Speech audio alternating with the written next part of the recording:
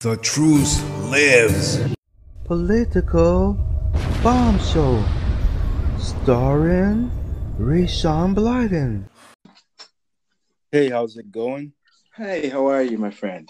Pretty good. So, welcome to Political Bomb Show. We wanted to reach out to you and interview you about your podcast. So, could you tell us a little bit about your podcast? Well, basically, it's I don't know if expletives here, obviously, but it's a F, life, love, and loneliness. And basically, what that's all about is, I came to a point where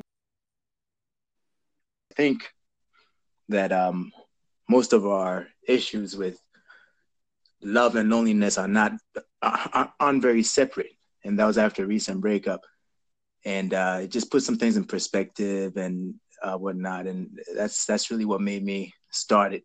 Didn't really have a plan per se, though, but. So, do you still feel the same way? Because I listened at least to the intro, and you said a lot of troubling things. Do you still feel, for instance, you said that you were sick of life. Are you still sick of life at this point? No, and that's, I guess, the whole point there, because really, I don't believe I don't believe that without love we can have loneliness, or vice versa. As a matter of fact, that's one of the reasons why we search for that is to get away from from being by ourselves and whatnot. And I think at the moment, yes, I think everyone is allowed to feel a little bit tired of life in general without immediately getting rushed to to the suicide room or anything like that. So I don't hate life. No, actually, through all this, I've learned a lot, quite a bit. And I think we're moving to a different kind of love at this moment, but yeah. Okay, so that was going to be my next question about the suicide. So you're not feeling that way anymore? No. Not at all. And I think the differentiation probably should be made between being like saying one is tired of life and saying one is willing to die, because I think that's where we end up missing some crucial signs of people who actually do that, and throwing people who are not into such a situation where they're on suicide watch and stuff like that. If I had to talk about my mind frame, then I think it would more be like I was done. I wasn't happy with life. I mean, life really just didn't mean much anymore, at least so it seemed to me. But you also have to have the presence of mind sometimes to understand that things happen. Someone gets bankrupt, and they feel the same way, and same for love, as I believe, even in regular relationships outside romantic ones. Right. Yeah, because I wanted to reach out because the intro was really like hard hitting with some of the stuff. But I'm glad you don't feel that way anymore. I just don't want someone to listen to that and feel like maybe they should take that way out as well. Well, I think the important thing is to probably listen to a few more of what I put out there, I suppose, because I was just really channeling what I was feeling. And I think it's very important to listen to him, because as I went through that sequence, I wanted to catch all the emotion that came behind it, see how I felt then, see how I feel now. And again, not to say that now I'm not sad or not upset or anything like that, but if anyone was interested in committing suicide, first of all, I think it's such a drastic decision that you really ought to, think about a few things. I mean, I would probably try to be a hero and die doing that before I decided to commit suicide. But if it got to the point where I can't imagine that I would, but if anyone really felt like that, I think again, it's a very drastic decision. It's, you don't go under anesthesia for a stubbed toenail. You got to think about it before you go into surgery. Right. You know what I mean? So you said that you wanted to be a monk. Are you still looking towards being a monk, or? Listen, there's you ever heard of David Goggins? Yeah, he's a guy that I strongly relate with. in many ways. As a matter of fact, we have similar careers outside the exact Navy SEAL work that he did. I did my own share of things for the military, but um, I think the monk lifestyle is something that everyone probably needs to, at some point, embrace to a degree. I'm not saying live it forever because it's kind of difficult, but at a point, like for example, after a breakup like this, now I was already beginning to live a certain way because I saw it. I guess I kind of saw it coming, but what I realized through it is there are things that you learn about yourself and things that you begin to understand about life in general that make put things in perspective. Now you won't feel like doing that if you're having a good day and just having a great life. You're not going to want to live that lifestyle. So sometimes I think we need to use that, turn that adversity into blessing, so to speak, and use that negative emotion to fuel us. Because negative emotion, believe it or not, as much as people don't like to say this, I believe that negative emotion can actually push you through things that you didn't think you'd be able to go through if you actually let it. I felt bad. I decided, to hell with it. I'm gonna start waking up at 4:30 in the morning every day, run an insane amount of miles, work out, come back, study, do some things, do my employment and so on and so forth. And it's that life and not talking a lot also has given me a lot of introspection. And that is probably where the presence of mind right now comes. That's the difference you hear now versus what you heard on the first okay, podcast. That's good. I mean, I can relate as well because I've been through bad relationships too, and I felt sort of the same way. But my way of dealing with it, I'm an artist, so I like to write music. So I dealt with it through lyrics. Is how I did it, So that's how I got through it. I mean, I guess it depends on how important the relationship is to you, because I haven't actually in my life ever until this moment had any intention of being married to anyone, let alone be making the move to do that. So, and I write as well too, which has been therapeutic. So I understand where you're coming from. But this time around, it was weird. It was weird for me because writing I didn't feel like doing anything. And I think that's the respect that I got for depression, because I'm not a depressed kind of person, I don't think, but I got a respect for it because I couldn't even do my own craft or the things that made me, I thought, who I was. Yeah, I hear you. So how's your podcast beyond that first one is more positive, you would say? I don't think, and I guess I should ask you first. I tend to talk and curse a lot, and I want to make sure I don't make the mistake if that's not fine. okay. I mean, some of my shows I use explicit myself, so you could go right ahead. Well, great. Then I can feel at home to do what I do. But here's what it is. I don't believe that there's any such thing as just optimism. I think pure optimism to me is stupidity. You can't look at everything and go, whoa, this is great. But at least that's what I believe. But I do believe also that there's a big difference between just optimism and positivity. And I think they're interchanged these days in the world, because for me, the rest of the podcast, some might call it optimistic. It's not optimistic as much as it is real and positive, because as I go through certain things, like I found out certain things about myself. I said, the part of the reason why shit didn't work out is because I lied to myself about a lot of things.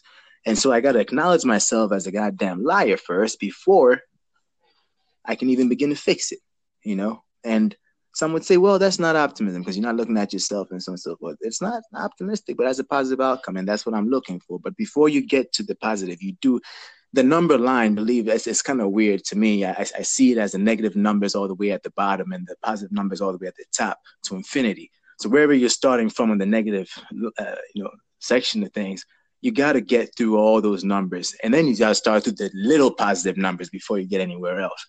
And so, is it optimistic to think at -1 that you'll be at 100? Well, you fail at 5 because you're not ready for that. But so, what about someone who's a pessimist? What do you think of that? I think they're just doomed. I mean, geez, Louise. I gotta say, one of my the things I hate in this world the most are pessimists, because if I'm gonna die anyway, I don't want you to tell me. Like I told my doctor a long time ago, if I ever get terminal, don't tell me that. Just tell me if I push through, I might make it. Because if you're pessimistic, to be honest, you've already. And I know it's the cliche, thing that people say now, like you've already lost. But truthfully, you have already lost if you're pessimistic. There's no going up. There's no objective. Because if you believe everything's over, then why would you even want to do anything else? Now, some people are born that way, but I think it's also a matter of conscious and subconscious conditioning, if you ask me. It's what they put in their heads, what they see, and let themselves, ingest. Yeah, I totally agree with that. Definitely. So what would you say to someone like a young teenager who feel like it's the end of the world and they don't have anyone to talk to, not a friend in the world? What should they do? That's a rough one, and it hits home for me. As a matter of fact, I have a young teenager friend who killed themselves. Yeah, but the thing about it is, first of all, if there's any teenagers listening, it's I tell you, you haven't even lived a quarter of your life yet. If you're still a teen, unless you're destined to die at 21 or something, you have not lived any of your life yet. And the reason why years go by faster, I think, as we grow up, is because we have more of a reference. If you're 50, then one more year is very short. But if you're 18, then you feel like 1 year is the difference between eternity and not. And there's always someone to talk to. And the thing about it is don't get caught up in the rhetoric of speaking to a therapist or anything like that. I can't fucking stand therapists, as a matter of fact. After deployments and coming back and so on and so forth, they force you to do that kind of stuff. But it never resonated for me, because I always feel like if someone's being paid to listen, then they're not really listening, and it doesn't fucking matter, especially if you're at the point where you're so low that you do want to do some harm to yourself. Understand that the people that you can talk to are all over the place. And even you don't even have to know them. I don't give a damn. Get an Uber and talk to the Uber driver. Talk to someone, though. This world is full of people, and just because you don't know someone doesn't mean that they can't care about you, or they can't be there for you, or they don't have an experience that's going to help you. Because to use a much less extreme example for me, what made me, and this breakup I was telling you about, now this is a silly topic to be relating to suicide per se, but what made me actually decide to, and I broke it up. I didn't want to, but it had to be done based on certain things. And it was meeting someone else, meeting a total stranger in the park. I went to the park. I was going to do some yoga I've never done in my life. And I met this person, and she told me a story about herself. Now, she thought she was talking to me about her life, but really she was speaking to me about mine. And I was a stranger. Never seen her again after that. Some would say it's an angel. I think that while angels exist, God probably doesn't waste them on things like that. Takes other people who are going through things. So if someone is legitimately at that point, like I said, you can take a daggone Uber and talk to the Uber driver. But you got to talk to somebody. You have to. Before you decide to do something crazy, you have to talk to somebody. And there is always that statement of there's no one to talk to. That's absolute bullshit. The world is full of people. Yeah, I agree with you. But what about bullies is another topic. I mean, what happens to the teenagers who are being bullied online and at school? How do they get out of that? Man, I tell you, part of the reason I am who I am today is because of bullies. And when I was younger, it made me decide never to let that happen. My father wasn't around, and that put a kind of a damper on things for me. And then on top of that, you had to deal with bullies, because I was the strongest kid growing up. Now I'm pretty confident. But that is a process that I don't believe everyone is either ready for, destined for, or supposed to do, as a matter of fact. Military, MMA, and all that kind of stuff. It's not. But I do believe that kids today have it very rough, because when I was younger, we didn't have Facebook and social media in this fashion. It was there, but it wasn't like this. Now, there's so many more avenues, and I gotta say, I feel like we have to almost come into ourselves with bullying, especially being that young. It's a little difficult, but come into yourself, speak to people if need be. But the truth of the matter is, bullies don't only antagonize you physically; it's a psychological distress. And I'll actually refer back to David Goggins. But the thing about sometimes you have to put yourself through a crucible so that you can overcome certain things. And if it's a bully, you need to find something that challenges you more than that bully. Overcome it. And maybe I call this a way, not the way, but that may just give you what you need to do what else you have to do, whatever that is. Yeah, I agree. I think with online bullies, honestly, all you gotta do is block them, and then just thank block you. Exactly. You're so right. And I think people have linked their lives so much to social media and everything that we begin to believe that likes mean approval, that our virtual friends are our real friends, and then we can't cut off these things. But you're so right. If they're bullying you on Facebook, turn Yeah, it off. exactly. I mean, that's what I do. I mean, I get people who try to bully me. I just block them. They're virtual. They don't really mean anything. Exactly. And I mean, some of them these days, from what I hear, they make up different profiles and try to get you. At that point, you can report them to someone. But you're right. If it's not working, block it. Just call it a day. I agree. So, yep. So you said that that basically you're on the road to have, not, I don't want to say happiness, but you're not at that point that you were at, and everyone should listen to more of his podcast so you could find out more about him. Is there anything that you have going on that you want to tell us about, or what do you mean with regards to what life business, or anything you want to plug anything? Well, I will say something. I actually, now that you mention it, it's funny because prior to even this instance that has gotten us talking here, I realized that life was taking a turn for me, and life had been pretty good. I could get into I've been blessed to have a very interesting life, but at this moment, I was going through a huge lull in everything. I don't mean just in I decided to make a move to stop running my business and whatnot, and do law school, which I've always wanted to do. And I'm looking at my age, I'm looking at times, I'm like, geez, I don't know how I'm going to do this. And as soon as I made that decision, everything else just came crashing down.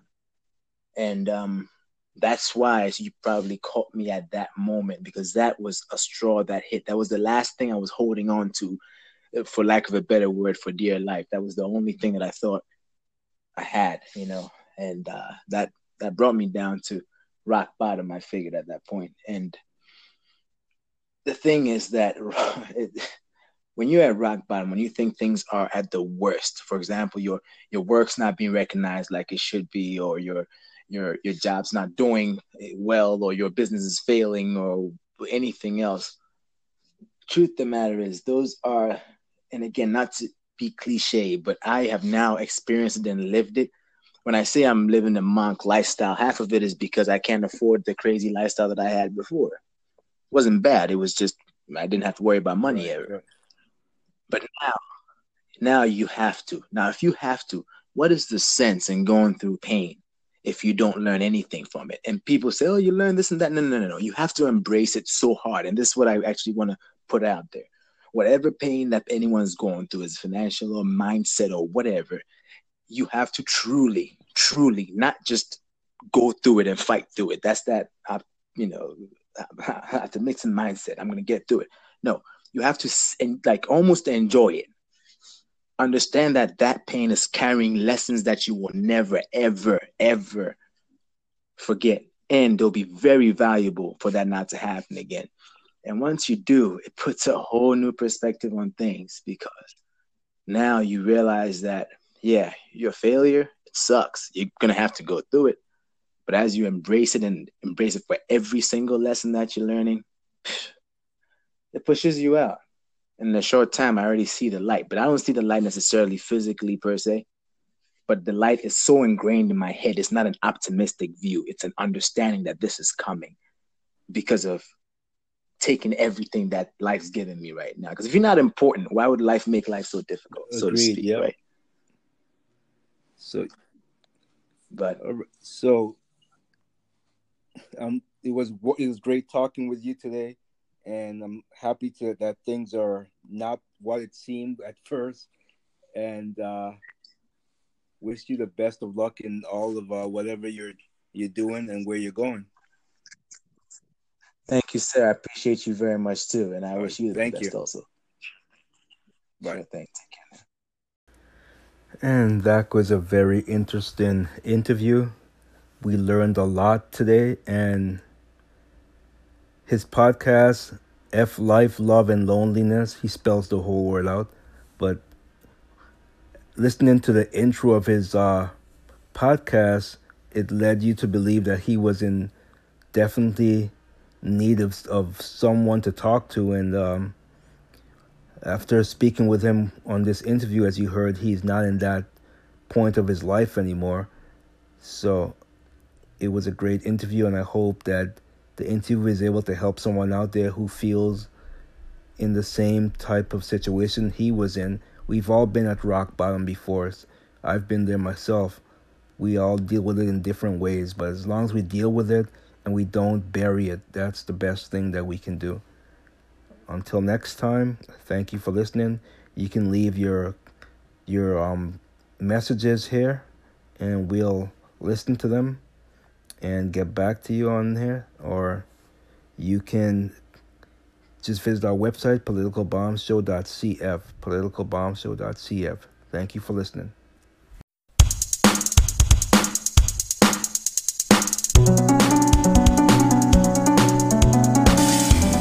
Political corruption, misinformation, a new sheriff coming to town. The politician is allowed. They're all too corrupted. Political bomb, so come on people, let's go. Political bomb, so come on people, let's go.